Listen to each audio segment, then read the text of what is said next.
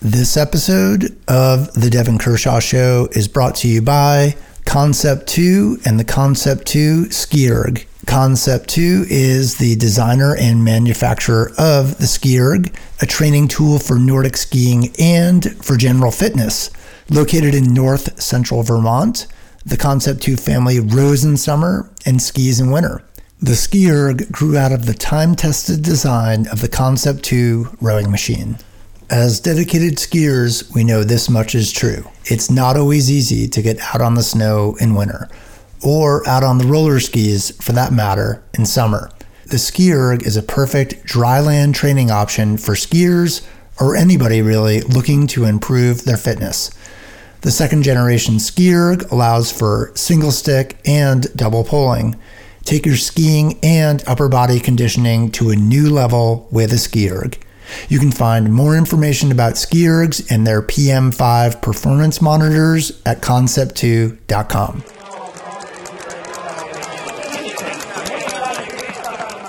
This is Jason Albert, and you are listening to The Devin Kershaw Show from Faster Skier. After some time away, we are back to discuss the start of spring, more sunlight in the Northern Hemisphere, and mostly the state of Canadian skiing.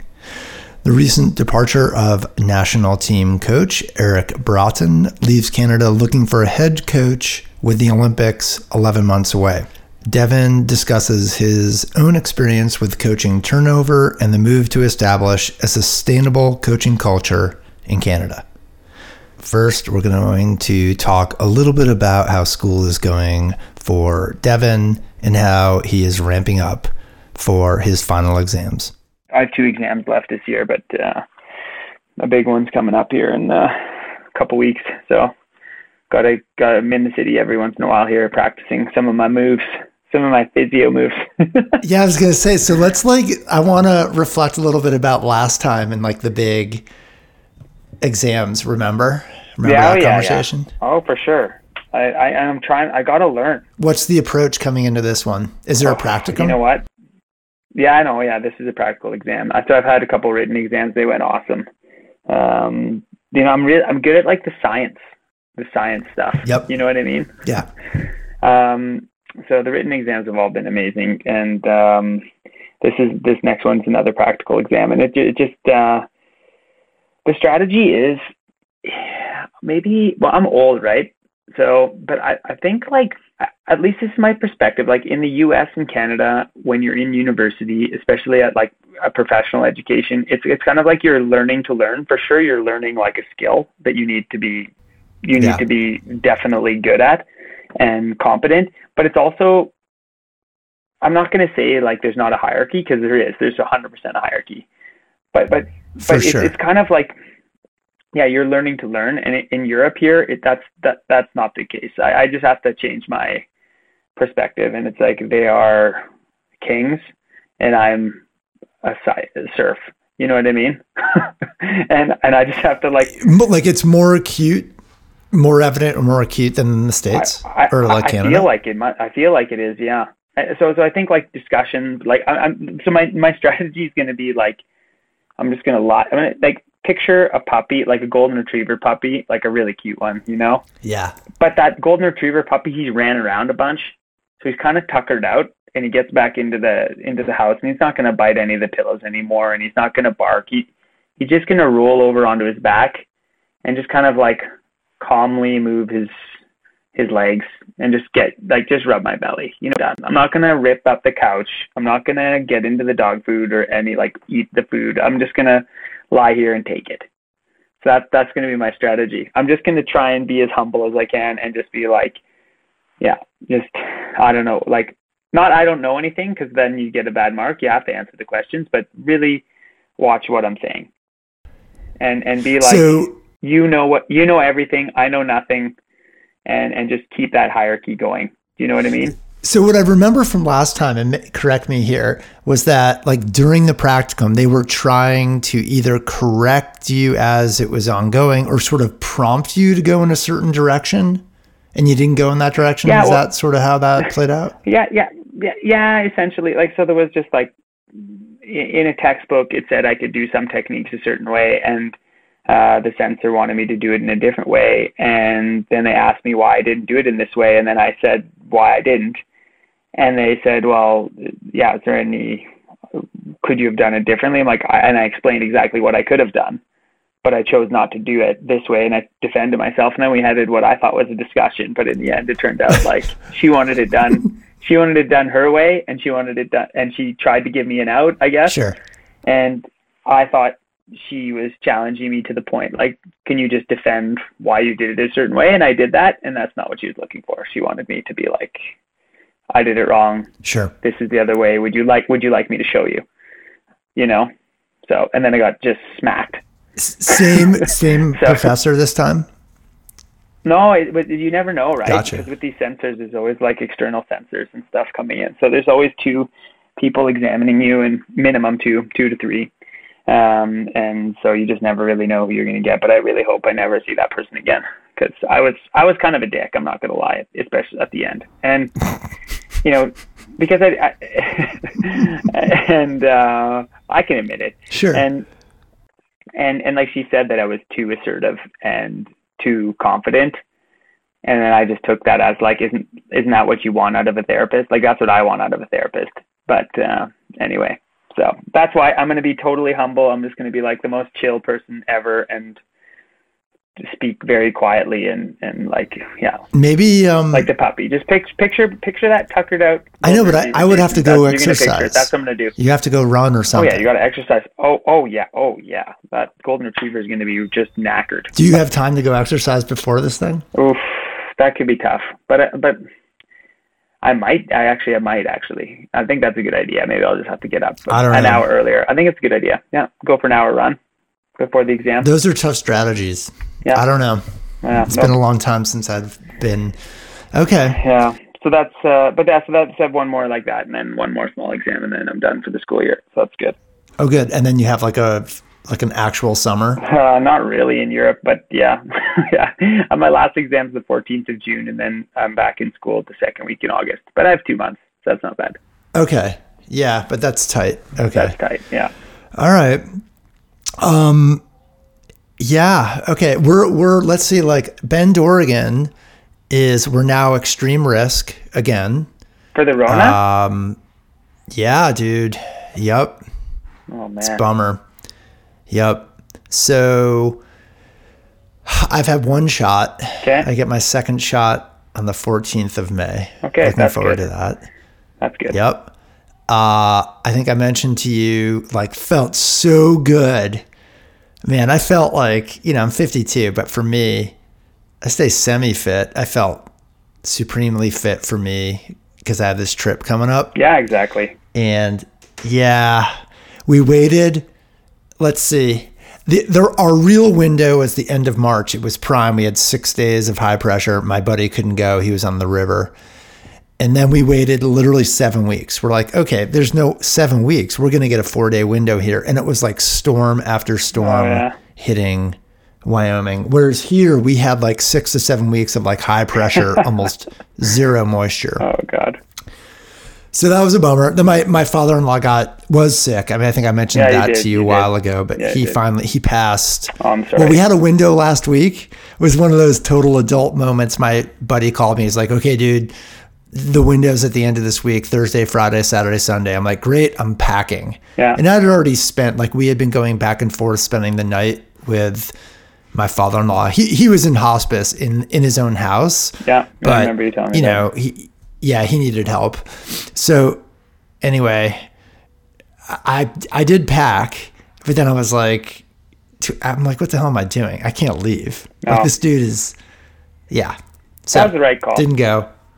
Oh, for sure. Like, my wife's. It's still a bummer not to get not in a great place. Yeah, for sure. It was a total bummer. But that is, you made the right call. Yeah, and he's the type of guy, like, he would be like, go. Yeah, but it's not about that. Nope. Yeah. It's not. It's about my older kid's taking it pretty hard, and so anyway, I'm going on a river trip. I am going on a river trip with Hoffman on Thursday. Whoa! Yeah, very excited. Of course. Yep. I mean, like, he's going to Brown apparently, but I like. No, he's done ski touring and hanging out. No, I know he's done it for the semester, but like, I mean, he's just, he's like quite the life over there. Yeah. He skied, let's see. I know he skied a couple of volcanoes, went to Mount Adams with his partner. Oh yeah. Then he's all over the place. I guess this morning he's at Smith and they might do an afternoon bike ride. And, you know, he's exactly. He's living his best life. He is living his best life. And I'm so into that right now because we have this nasty rescue dog that I love. And that dog is living its best life. And we talk about that almost every day. Yeah. That's awesome. Yep. That's awesome. But yeah, you must have, even though I knew you were planning to go to the Wind River range, but those pictures of Simi getting after it in the Tetons, really. Dude. Yeah. Yeah, that got the speaking of living your best life, Simi's living his best life. And it definitely got me, it got me thinking like, man, I've had some good times in the mountains, and like, we've had some great conditions here in Norway too for ski touring. I've gotten out a little bit, but just like a day here and a day there, and then seeing those, and then having these stupid physio exams and like 2 young kids, and just like, dude, Simi, if you're listening to this, which you're probably not because you're too busy crushing, you better cherish those moments, because if you have 2 kids and then all of a sudden need to get a job or something I don't like know, that, man. I just saying. I don't know. I go back and I don't even go back and forth. Like I don't have my own Instagram account. It's just through Faster Skier. So we follow a bunch of athletes, and I'm like, okay, people are posting their training, their biking, whatever, you know, it's spring break. I'm like, okay, that's great. Whatever. That's your job. Am I being harsh? Yeah. No, that's fair. And then there's Simi. And I'm like, you know, I think my son follows him on Strava, and he's like, hey, Simi's in the Tetons. I'm like, oh, okay, cool. I wonder what he's up to. Yeah, what he did was impressive. Yeah, I really do. So yeah, go ahead. It got me I want to say jealous, but I'm just so tired and beat down that like, I'm not even jealous. I'm so pumped for him. But I definitely like close my eyes and be like, man, those were the days. Not that I could have done what he was smashing through the Tetons, but still. I don't know. Do you think you could do, like, I really want to ski. And my older one has been like, we're skiing the Grand this year. And, you know, we pushed it back this year and now it's next year. And I'm like, God, I don't know. I think, you know, I could climb it, feel great. I don't know about skiing over that freaking 6-pitch rappel. Yeah. I don't know. Yeah. Yeah. I don't know if I have that in me anymore either. Like I said, I'm just so beat up. Like, but yeah, no, for sure. But yeah, you do it. You wouldn't be pretty. Maybe it'd be a lot of like here's what I'll say. You'd be puckered. You'd be puckered right up. I backed off a ski I haven't backed off anything in years. And we went to go ski this direct line off the middle sister. And it's just pretty much straight down that front east face. And I've been eyeballing it for a while. My older one went and did it on this perfect corn day. And we went back like 4 days later. And it was sunny, but there was like an east wind. So this cool wind coming up the face. It was pretty much, besides the first 2 or 3 turns, bulletproof. And I watched my son go in. He's much more nimble than I am at this point. And then I watched my buddy, who I ski with all the time, drop in. And I was like, I have a father-in-law who's really sick right now. I don't need to be like a bag, essentially get bagged up at the bottom of this freaking ski. We don't need broken femurs. No. I think that would have been the best case scenario. So I backed off. But I said femurs, plural. Yeah, I was like, I'm not skiing this, guys. I'm going around and skiing, going to the bottom. And that's sort of like, honestly, kind of rattled me a little bit. Yep, to be honest, I was kind of... Yeah, but good for you for making those smart decisions. The reality is, like, not to judge, and people can do what they want in the mountains, just use your head. But at the end of the day, like, I think it is super, super important to recognize where your limits are on any given day and with any condition. You got to listen to that, because like you can go back a couple days later in better conditions, or wait till next year when it's filled in with like POW or whatever. I mean, there's always another day. But if you try and be hero out there and ragdoll Yeah, that's all. I was visualizing the ragdoll. 600, 700 meters, 600 or 700 meters of ragdolling. I mean, yeah, you're in your early 50s, Jason. You know, those ragdolls. Trust me, I have this vision. And I was imagining like I survived it, and then my wife just being like, okay, so great. Good. So now 2 people in my life are on. Yeah. Unnecessary. Like, Good call. You made the right call. Yep. Okay, so speaking of, we still got it. Here's a brutal segue, but I'm doing it. Let's talk a little bit about Canadian skiing. I got an email. I don't think you were copied on it. It's like, hey, what is going on? There's some turnover. And I thought we would sort of use Canada as a template, perhaps, about, what is going on. And then in the broader picture, talk about how countries like outside of Norway, maybe, how do they build programs and sustain it, right? And develop continuity both in athletes and staffing. Yeah, and I think that's such an important discussion to have. And I think it's also tough to have right now. And we're in like a real dark place in international skiing, I feel like. I think it's not just Canada that's struggling with this. There's a number of programs. I mean, a lot of programs are struggling financially. That's no secret. Like worse than, it's hard to say worse than ever, but it's a grave situation. That's for sure. It really is. And yeah, like in Canada right now, we've just been struggling for years to put together a program and having direction with that program. It's just kind of like a strategy of like putting out fires, it seems like, or just getting through the season kind of thing, and wrecking staff and like everybody's run ragged and just trying to like put together something.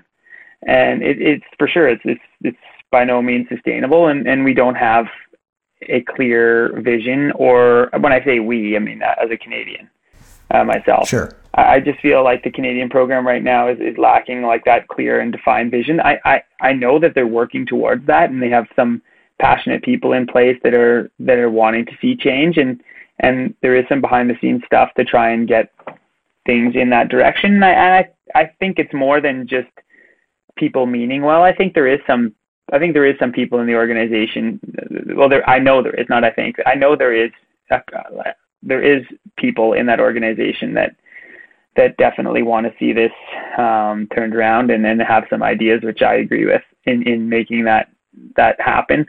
But the fact of the matter is, right now, this is a situation the Canadian ski community should have never put themselves in.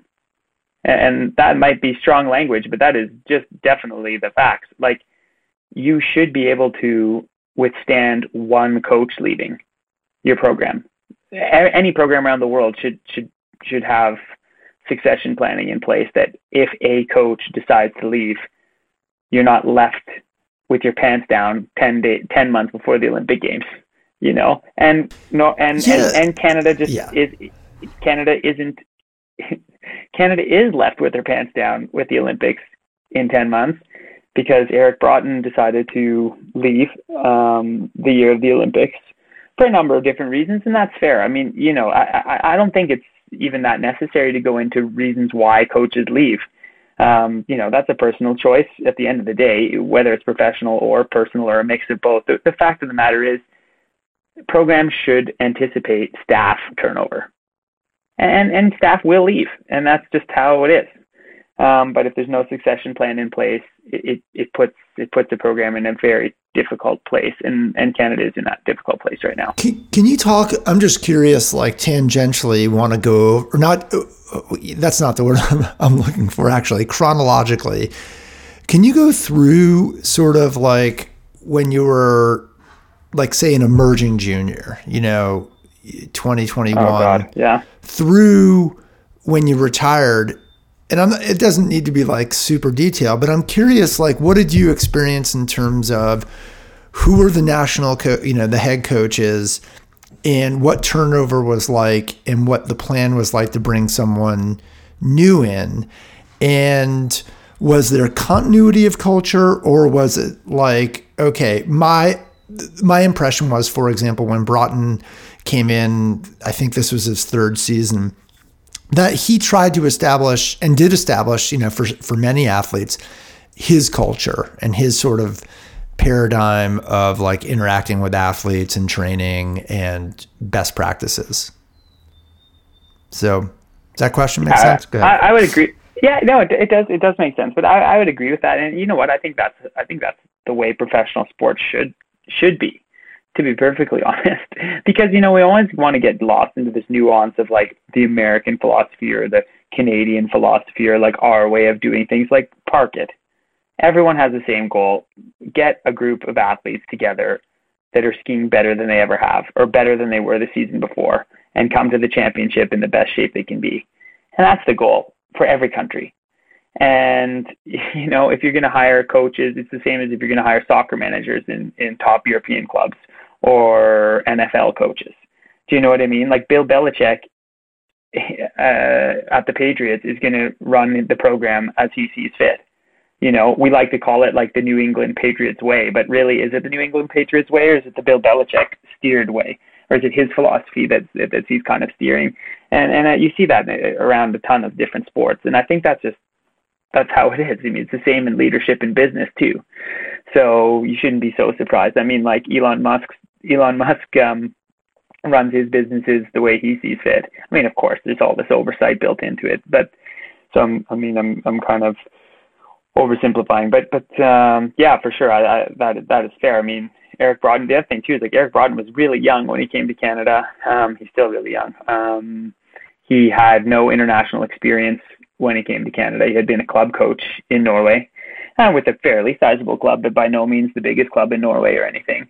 And when he took over the program, or when he came to Canada, he was under the impression that he was going to be like a next-gen coach or an assistant coach with the national team program, like with the succession planning in place.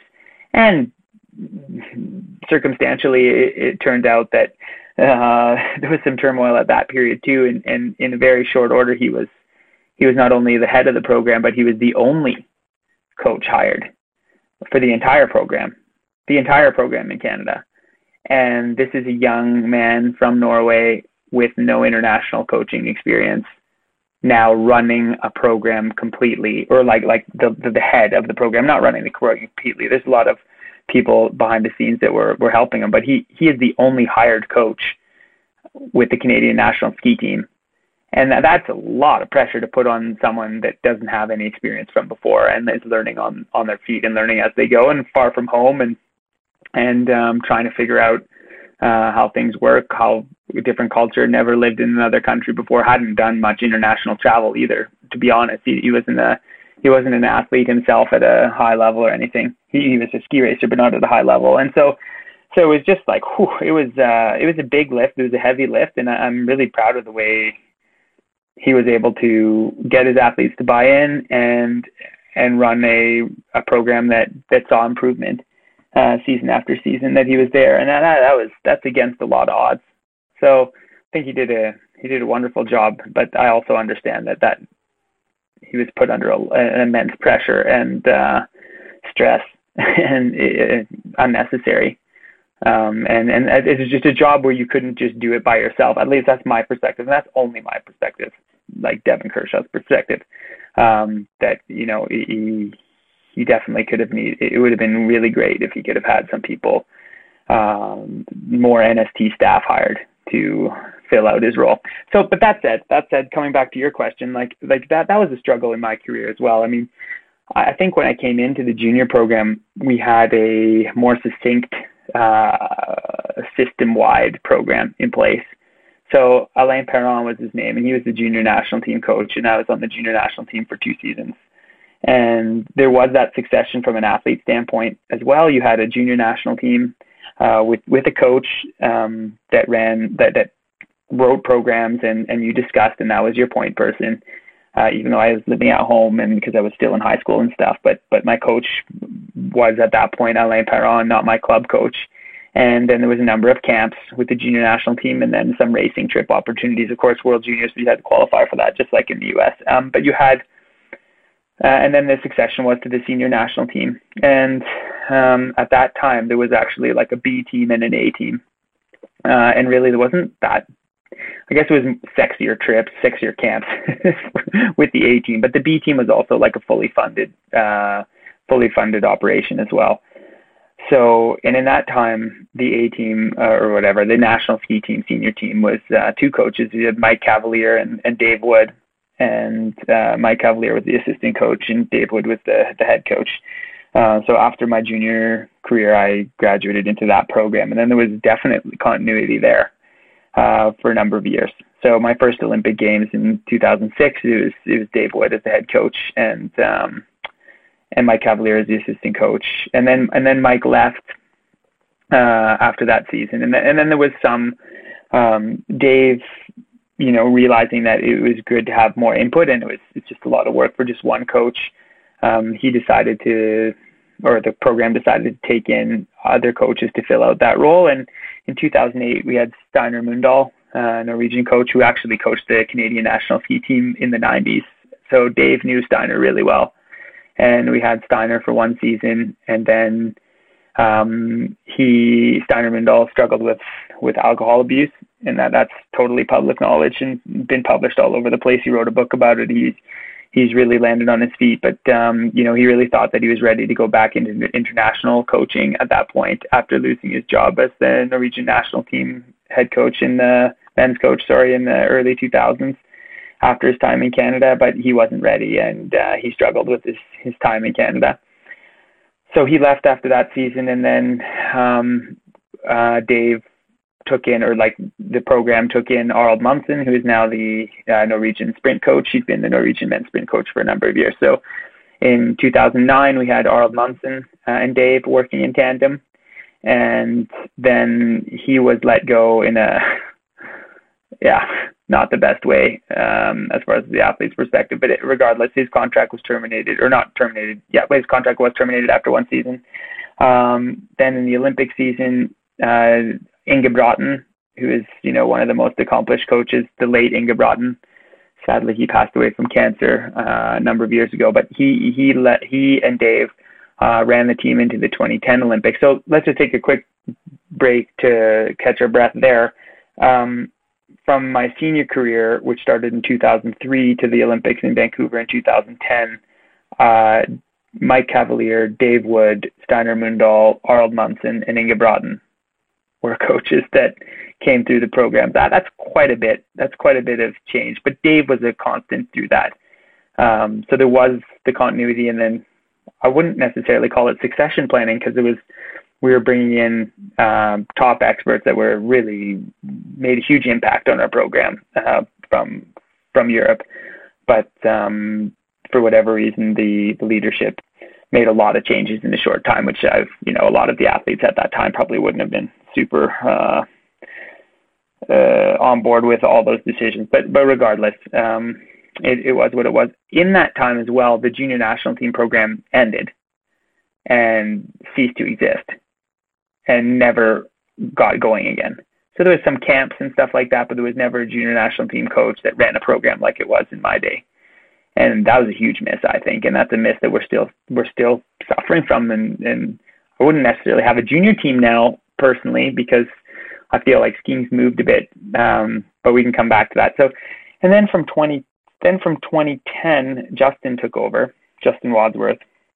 And we had some continuity in those years. I did, and it was the first time in a while actually that we had some continuity, and I really thrived under that personally in that environment. I mean, 2011 and 2012, and those were my best seasons as a professional athlete, no question. When you say continuity, I mean, he was there. Okay. So he lived in Canmore, and that's where you were based out of. Yeah. Okay. Yes, exactly. But Dave lived in Canmore too, and Dave was great in a lot of respects. And everyone has the challenges. But so there was continuity with Dave. Dave lived in Canmore too. But Justin, what I meant, like, he brought in some new energy, some new ideas, and I really responded well to that. Of course, I had a great base. I mean, there's no question. While I had my best results under Justin, and we worked incredibly well together, and we were good friends before, and we're still good friends now.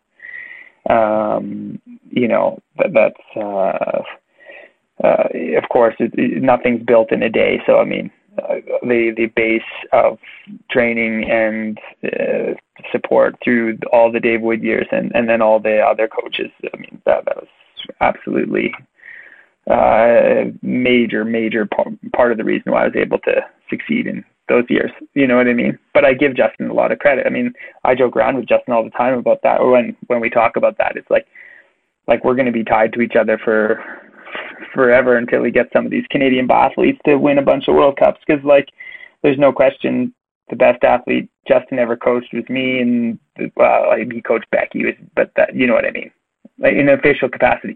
I'm saying in an official capacity on a results page. And my best results were 100% with Justin as my coach. And that's just the facts. So we had a good time. And Justin, you know, his family started growing up, and like his kids, and it became a lot. And then same old thing. It's a lot of work for one guy to kind of manage, and there was other coaches. We had Eric Denise that was running the B team, and then also run, or the development team. Sorry. So there was a development system. There was succession in the system at that point. And in the end, we had a year with Torana Hetland in 2015, and then Justin took a step back, and then we had Ivan for one season.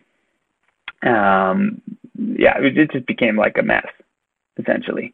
Yeah, there's just like a lot of changes. Eric Denise left the program just before, well, not just before, but say a year and a half before Justin left the program. It was just like a lot of change, and then funding changed, and then the high performance director, Tom Holland, who had been there forever and started as a volunteer, he retired.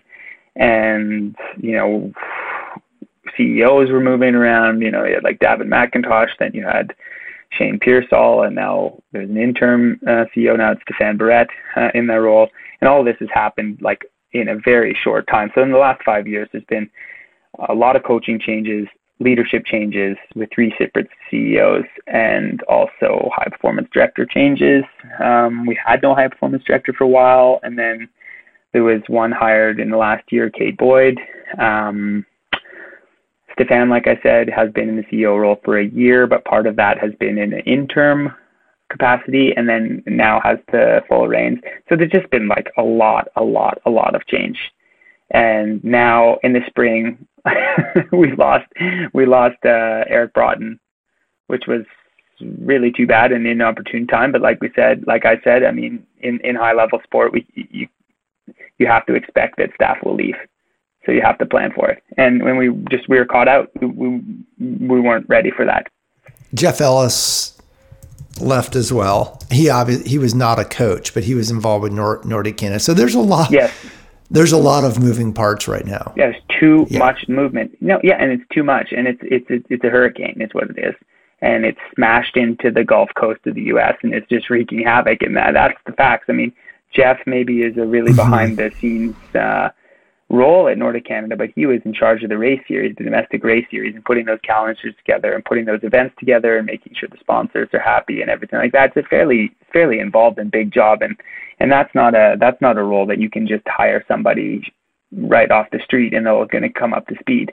I mean, again, like back in the days, there was a guy, his name was Dave Dyer, and he'd been with what was Cross Country Canada for a long time. So if you want to kind of like contrast what it used to be to what it is now, is I feel like for back in the days there was definitely like a high company IQ, you could say. That's a good way of framing. You know, Dave Dyer had been in the role of race director at Nordic or at Cross Country Canada forever, and that's good and bad. And Dave had been the coach forever. He started as a junior team coach. He started as a wax technician, actually, in the national team program, and then was the junior national team coach for a number of years, and then took over as the role of the head coach.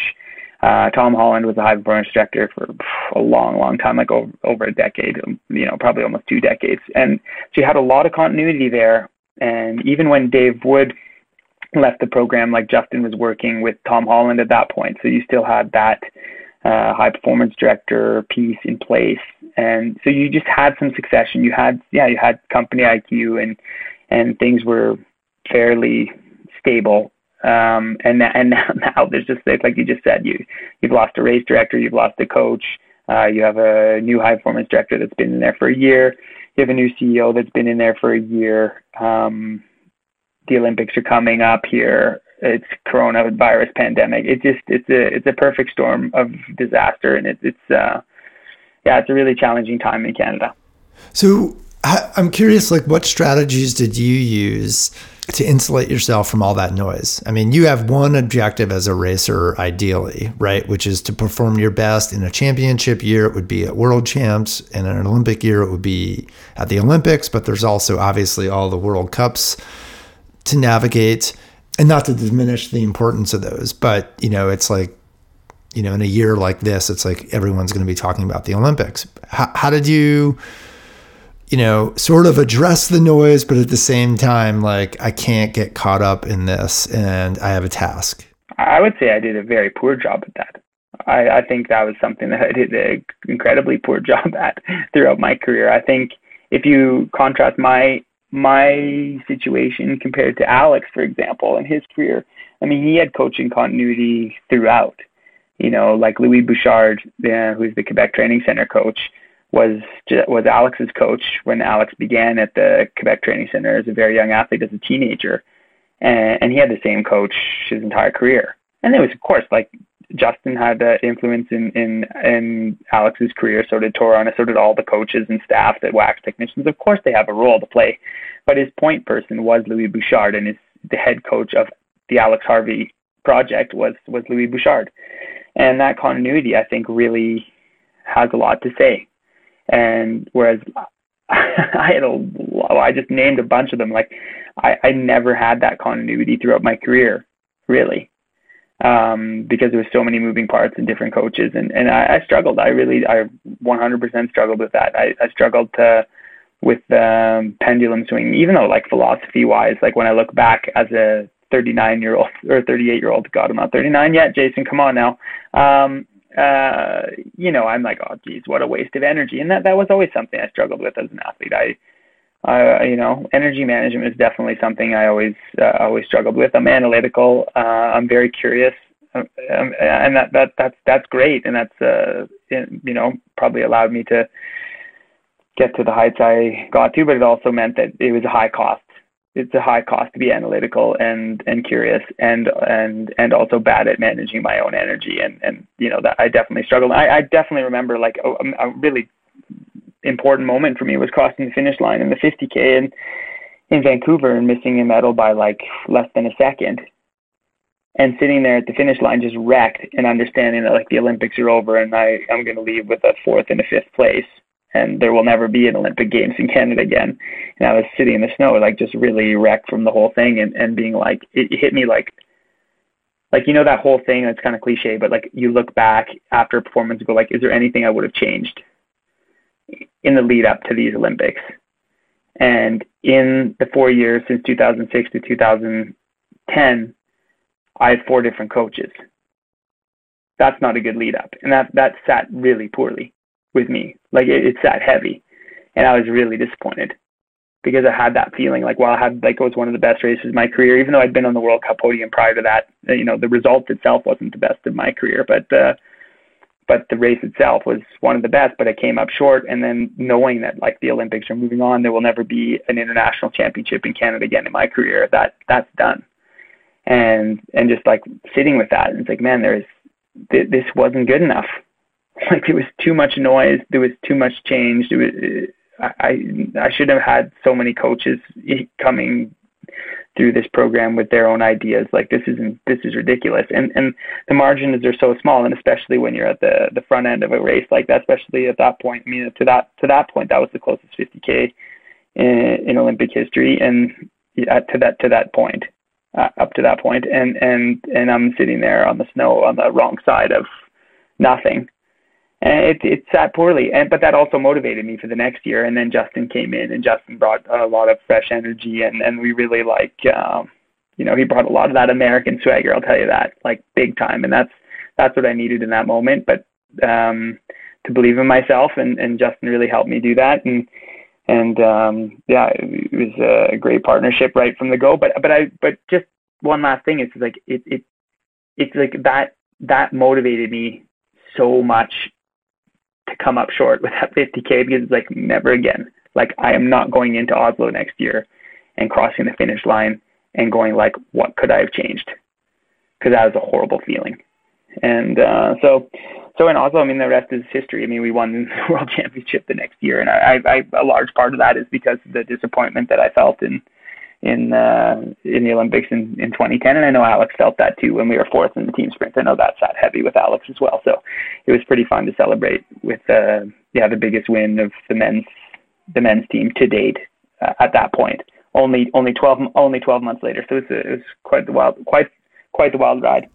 Like, culturally, what is it like in Canada when, you know, they're in the midst of making changes? Like right now, this is a time where it's an inflection point, right? If we look back on 4 years, you know, the next Olympics after Beijing, in the top of my head, where is that? Is it in Italy? Yeah, it's Cortina. I forget. Cortina. Yeah, it is. Or okay. Milano, so, Cortina, whatever, yeah. You know, they don't want to look back in 5 years, right? When this 2026 Olympics transpires and be like, okay, what did we do wrong? Oh, we had a lot of noise and we had a lot of change and a lot of coaches coming in and out, right? So what was your experience during these times? Like maybe after 2010, when, you know, I'm making the assumption that the power brokers at the elite level of cross-country skiing in Canada, or the US for that matter, but we're talking about Canada, are going to ask you directly, what is going on? What do you need? No, that's the way it should be, but that's not how it plays out. Yeah, I'm curious, how did it play out, or how does it play out most often in your experience? I mean, it's hard to say. I think that we could always be better with athlete feedback. Yeah, 100%. I mean, the athlete evaluations. Yeah, there is athlete evaluations that are taken, but I think that's something that we could definitely improve upon. Yeah, as a country, for sure. Okay. Yeah, is it? I'm just curious in, like even just outside of sport, just like culturally in Canada. When we talk about hierarchy, like, you know, there's an established hierarchy with these NGBs, right? You know, there's an executive director, there's a cross country head, high performance director, what have you. And it's kind of spelled out, you know, head coaches, assistant coaches, head wax tech, blah, blah, blah. A team, B team, D team, at least here in the US, right? Yeah. So, yeah, for sure. Is it like that just normally in Canada? It had been like back in the Dave Wood, when Dave Wood was running the senior program. That is absolutely what it was like. There was an executive director, a high performance director, a head coach in Dave Wood, a development team coach in Eric Denise. Then at one point there was a junior team as well. So there definitely was. But now that system, for whatever reason, I mean, I'm at a bit of a loss for words. I'm not quite sure why we're where we are, but that doesn't exist now. To the point being, there's no coach hired by Canada with 10 months to go before the Olympic Games. So, yeah, I mean, there needs to be a total rewrite, and I know they're working towards that, and I know they're working hard towards that. That's right. But it's also it's just like they're really going to have to build from the ground up here, and because we've never had coaching succession in the country, really, or lately, not ever. I take that back, but in the last 5 years, let's say, we've lacked coaching succession. Now we have a bit of an issue. Like, we don't have young coaches in the country, in Canada, that have the international experience to be leading national ski teams. We just don't, and that's a failure. That's not good. Yeah, why is that? That's a good question, and I think there's a lot of people in Canada asking that question. And the only answer I can have is that there's a systemic failure. And I think when you have so much change from a leadership perspective in such a short time that no one was able to establish this as a priority, and here we are. Because you're just kind of putting the Band-Aid on the gaping wound. You know what I mean? No one's looking at the wound going like, holy shit, this wound's going to be gangrene here. Like, I don't think the Band-Aid's big enough. It's like, shut up, just put the Band-Aid on. Like, it's fine. Like, you know, that's kind of what we've been doing to just try and like keep the ball moving, or keep the body moving up the mountain, or whatever metaphor you want to use. But at a certain point, like, you know what, you have a major infection, and then you need to, no, you can't go up anymore. You're going to lose a leg here. So I think that's what they're working towards now. And just the problem is in high performance sport, as you know, and everyone knows that follows any high performance sport, whether it's skiing or hockey or baseball or NFL or soccer or whatever, it's like, it doesn't sleep. The high performance side of things doesn't sleep. And if you don't have a proper system in place and strategies, you know, when you come up against adversity, it's exploited. And that's what we're seeing a little bit now in Canada, and it's a really challenging time. So I feel really bad for the athletes in the program right now, because that's not a great situation. But, you know, like you said, they're just going to have to make the best of it and focus on what they can control. And a lot of them have good support through training center coaches and a program that they've been skiing in. And, you know, if they can just, you know, block out the noise, like you said, and that's something, like I said, I was always bad at. So hopefully they're better at it than me, and just focus on what they can control and prepare best for the Olympic Games. And really, like, don't be cute. Like, it's easy. It you know, getting ready for a big ski race is actually like fairly easy. It's just the hardest thing is to do the right things every day. Mm-hmm. You know what I mean? Like, that's what's difficult. And not waste your energy and just, you know, make those marginal gains and set those small goals towards a bigger goal, and just like really every day wake up and do your job to the best of your ability. That's what's difficult. But the job itself is actually just ski faster than you did the season before. It's not more complicated than that. So I hope the Canadian athletes are able to do that. I have faith that they will. I mean, they've got good people helping them, and the training center systems, you know, there's continuity there. So like Louis Bouchard's back at the training center in Quebec, in Mont-Saint-Anne, and then you have Timo Pires out of Thunder Bay that's done a good job with some developing athletes there, and then Chris Jeffries runs the academy out of Calgary Canmore, and they've been in those roles for a while. So and the athletes on the national team kind of slot into those three teams. So from a short-term perspective, they should be okay, but that's not optimal as far as that's my opinion. But you know, they're working towards it, and they are working. I want to give Nordic Canada credit in that, like, they understand that this is a difficult situation. Like I said, I have faith in you know, Stefan has a vision, and he's working to put that in place, and he hasn't been in that role for very long, and he was given like a real dumpster fire. So it's just going to take a bit of time to put things in place, but sadly they don't have the time. That's what sucks about high performance sport. Like, they don't get to decide to just pause skiing and be like, hey, we need 6 months to get this shit together. Like, they don't have that. So it's a challenge. Do you see, I think, I'm just thinking of former, you know, elite level ski team members, and you kind of reference, like, you know, perhaps like a dearth of younger coaches with international experience, either coaching or skiing. You know, I'm thinking off the top of my head, there's lots of Canadians with serious hardware and chops that are involved with other endeavors outside of skiing. One, you, right? You live in Norway, but you're an example. You know, Alex, Becky Scott, she's doing incredible work in the Indigenous community up north. Amazing work. Yeah. I mean, boy, just inspiring. Oh, super inspiring. Very inspiring. And I think Jess Cockney is a coach. Is that right?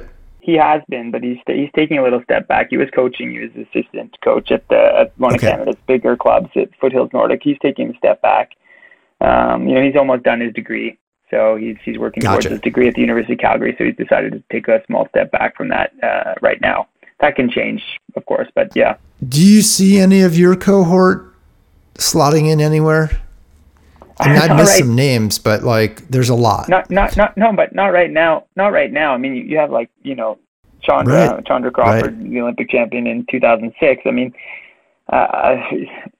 she's awaiting her fourth kid and is the CEO of Fast and Female, which is also doing some amazing work to get women in sport. So she's doing really great stuff. And you have like Sara Renner, but she's an entrepreneur, runs Talus Lodge and with her husband Thomas Grandy, and she has 3 girls as well. And Becky, as you mentioned, you have and then George Gray. He has 2 young, well, they're not actually as young as they used to be, but he has 2 younger children and lives in the Kootenays in Warfield, just outside of Roslyn, where he grew up. And I know he's involved with the Roslyn Ski Club there, which is great. But from a national team perspective, like he's built his life around what he's doing out there. Stefan Kuhn was coaching previously and made a change, and then now is actually living in Australia. He's coming back to Canada now, but he has 3 young kids too. And some other guys. I mean, Gord Jewett is he's a neurologist soon. He's almost done his neurology residency. Sean Crooks is an emergency room doctor.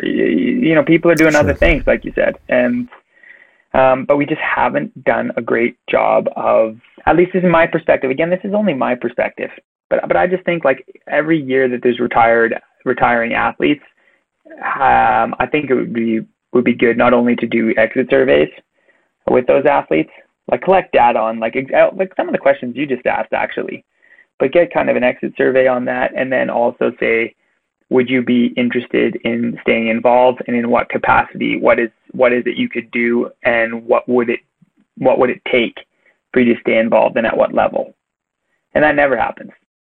So there's all this money that gets invested into these athletes, and then they retire and they just kind of like float off into the ether.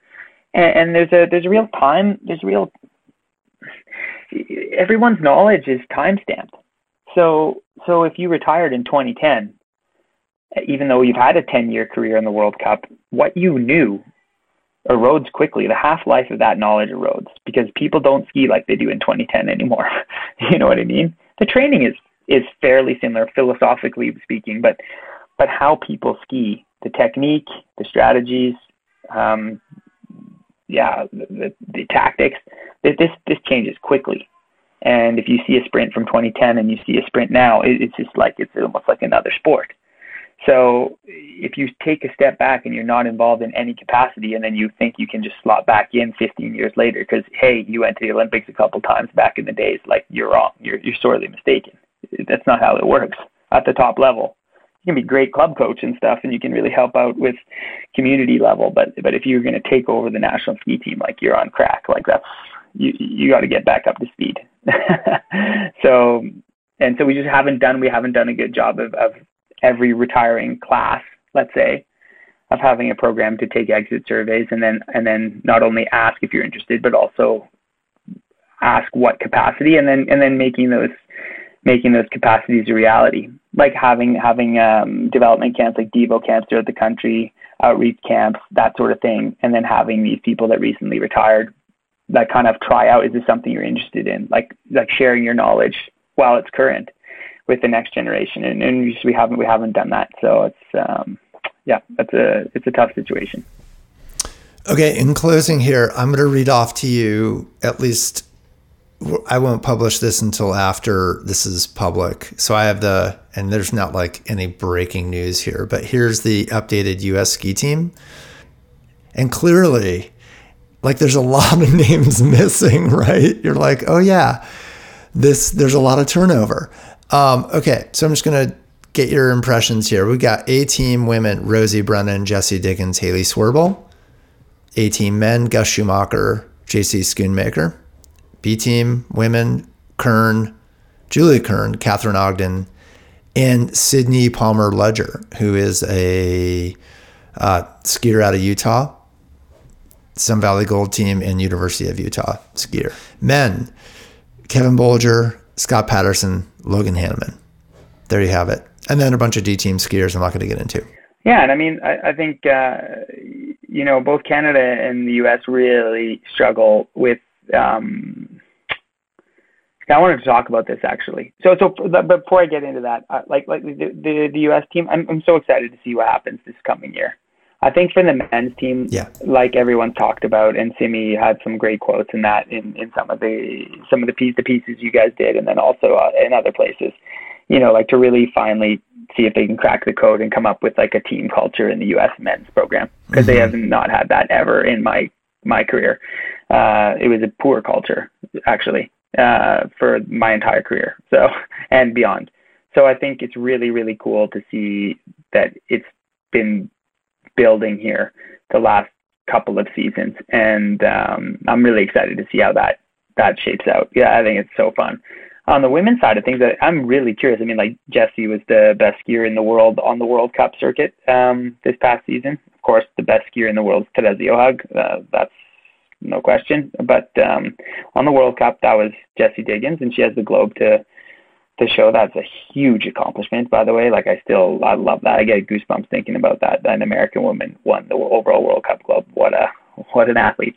But it'll be interesting to see how she tackles this too. I mean, like Jessie's a great champion and a great role model and no question. But like she's losing Sophie Caldwell, she's losing Sadie Bjornsson. There's Kikkan left a couple years ago, and now Jessie's going to have to take a lot of this responsibility on her own shoulders for the first time ever. And that'll be, that's a big responsibility even for someone that's with the Paul-Nares that she has. So that'll be interesting to follow that story. I think where the U.S. has been incredibly lucky, and I use lucky because let's think of Grover. We're going to talk about continuity in the staffing. Yeah. I've been thinking about this during our conversation, but yeah, go. Like Grover, Grover was involved in the U.S. ski team program before I was a senior, and my first year senior was 2003. So start doing the math on that one. He's been involved in the program for decades. You have Matt Whitcomb, who has given his life to this, everything. And it's hard to find people that are both competent and capable and also willing to commit at the same level or more than the athlete that wants to win the Olympics or win the World Cup. But they found that in Matt Whitcomb. Don't ask me how they did it. I think it's luck, honestly. And he remains in place. You have Cork, who has been a fixture and a real behind the scenes, like we talked about so often, who is kind of like in the same mold as Matt Whitcomb. I mean, just given his life for this. And he is the continuity. And then you have Fish as well, who hasn't been there quite as long as the others I mentioned. But you definitely have this, and it's just like incredible to find people like that. Dave Wood was like that for our team, in Canada. It's like, Dave Wood was incredible in the sense that like he gave his life. He committed with everything he had, everything for the goal. And it's very difficult to find capable leaders that are willing to put in as much or more as the athlete that's goal is to win an Olympic medal. It sounds stupid, but like in North America, it's difficult. And so the U.S. hasn't just found the one, like we had with Dave Wood kind of thing. Like they've found a number of them, and I think it's an incredible thing. It really is. It's been fascinating to watch. So those are some storylines that I'm really looking forward to. And the one other thing, like you mentioned criteria and that sort of stuff. I'm like, man, oh man, like if you want to get me going on something, it's criteria. I don't know if you followed this news, but like the Norwegian national team was released today.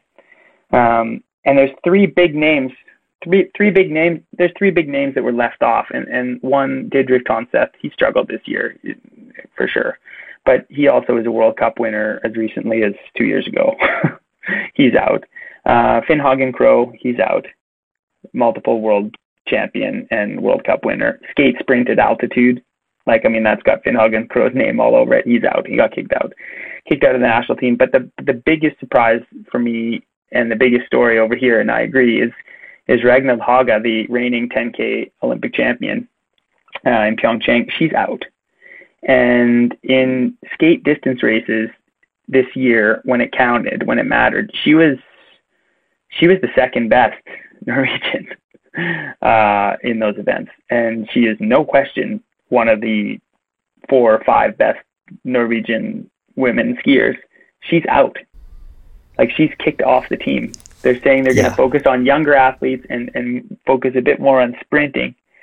And she's done. And so I really struggle. There's a culture in Canada and the US that I've never understood, and it really bothers me, actually.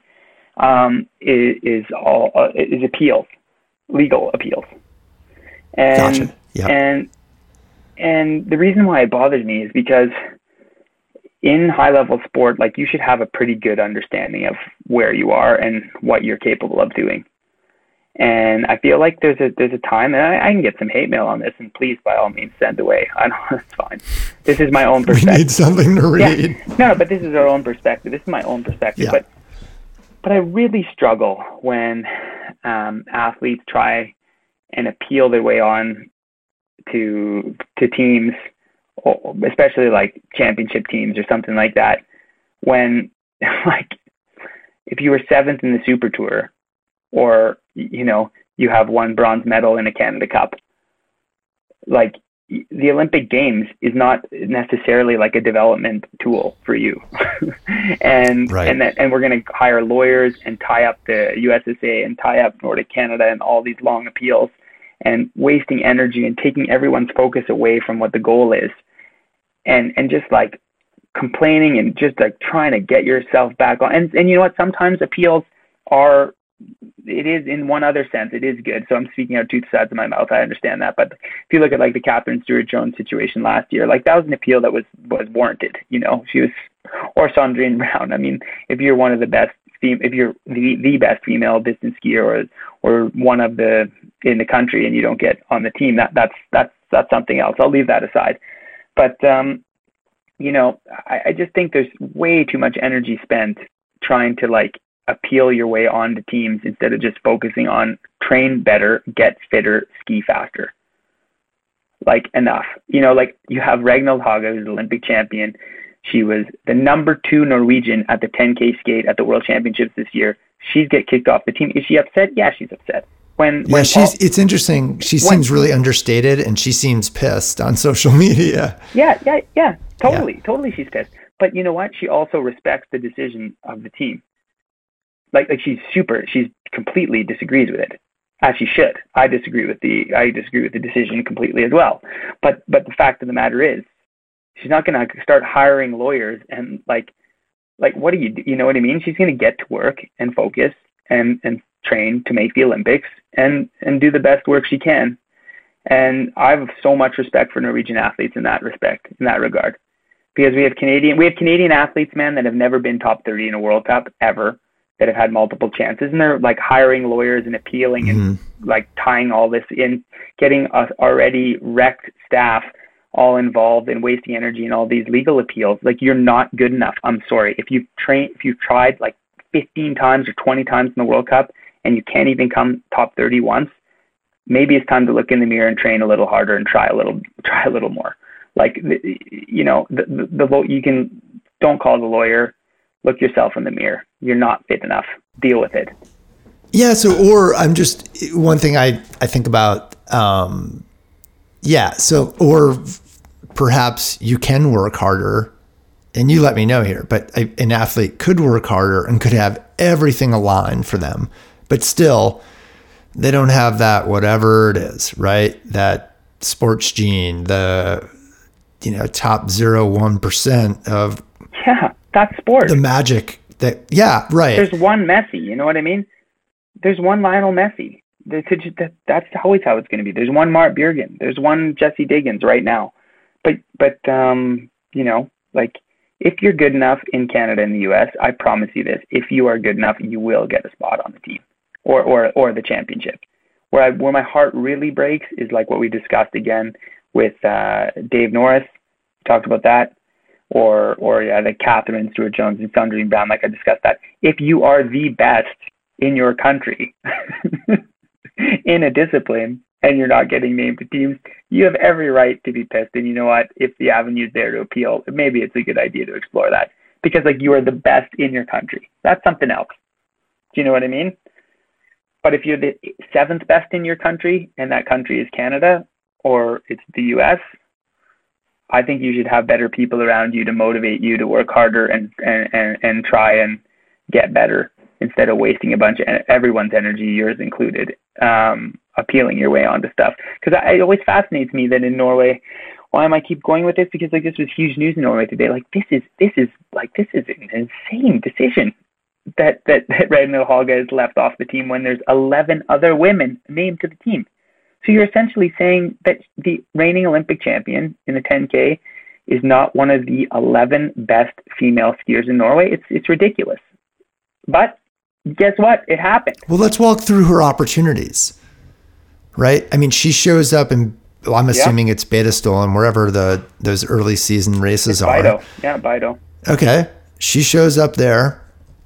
Let's assume, again, that... She needs to be on the podium, man. Or else she's not going to the World Cup in period. Yeah. Or she's not going to period 1. Okay. And I don't even know what races are there, but let's assume there's some sort of like 5 or 10K iteration of a skate classic, right? It's always 2 10Ks, a 10K classic, a 10K skate in the spring. She has to podium there. And is that an auto start on period 1 in Norway? No. Okay. No, it's not. But it's like you have a good case. Okay. So that's an avenue. Yeah. But if she doesn't do that, she can race the Norwegian Cup and the Scan Cup. And if she wins the Scan Cup or she's leading the Scan Cup by the end of period 1, then she can get a free start, just like the Super Tour start spot in the US for period 2. But if she doesn't win the Scandinavian Cup, which is tough to do if you're not a great sprinter, because there's not that many Scandinavian Cups, right? So then her next chance is Norwegian Nationals. Mm-hmm. And if she's not on the podium at Norwegian Nationals, the Olympic ship is now sailed. Like, that's it. So whereas an athlete on the national ski team in Norway may have multiple World Cup weekends to blow out some rust, and maybe they're 12th in one race, but then they get up and they're second in a race, and then that's the ticket to the Olympics is kind of punched. So it's a very, very challenging road ahead for Didrik, Fittenhagen-Kroh, and Ragnhild. They have a chance, of course, but it's a very, very difficult road when you're outside of the national team system in Norway, because the national team system is so big and there's so many athletes, and there's national team athletes that are left off World Cup starts. So it's because they have more athletes than World Cup starts. So it's going to be a long road ahead. But I'm always just so respectful and always impressed that, you know, when Sundby gets left off the team or Niklas Dyrhaug gets left off the team, and you know, they're not hiring. Their first thought isn't like hiring lawyers. You know, when Paul Pogba gets benched, he's not hiring a lawyer to get himself back on the pitch at Manchester United. Yeah, you know what I mean. That's not how it works. So I think in Canada and the US, we need a culture change. I really do. Like sport is brutal, man. Sport is a brutal arena, and I agree. So, thanks, man. All right, take care, Devin. Cheers, buddy. Thanks for listening, and we hope you all have a chance to enjoy some sunshine.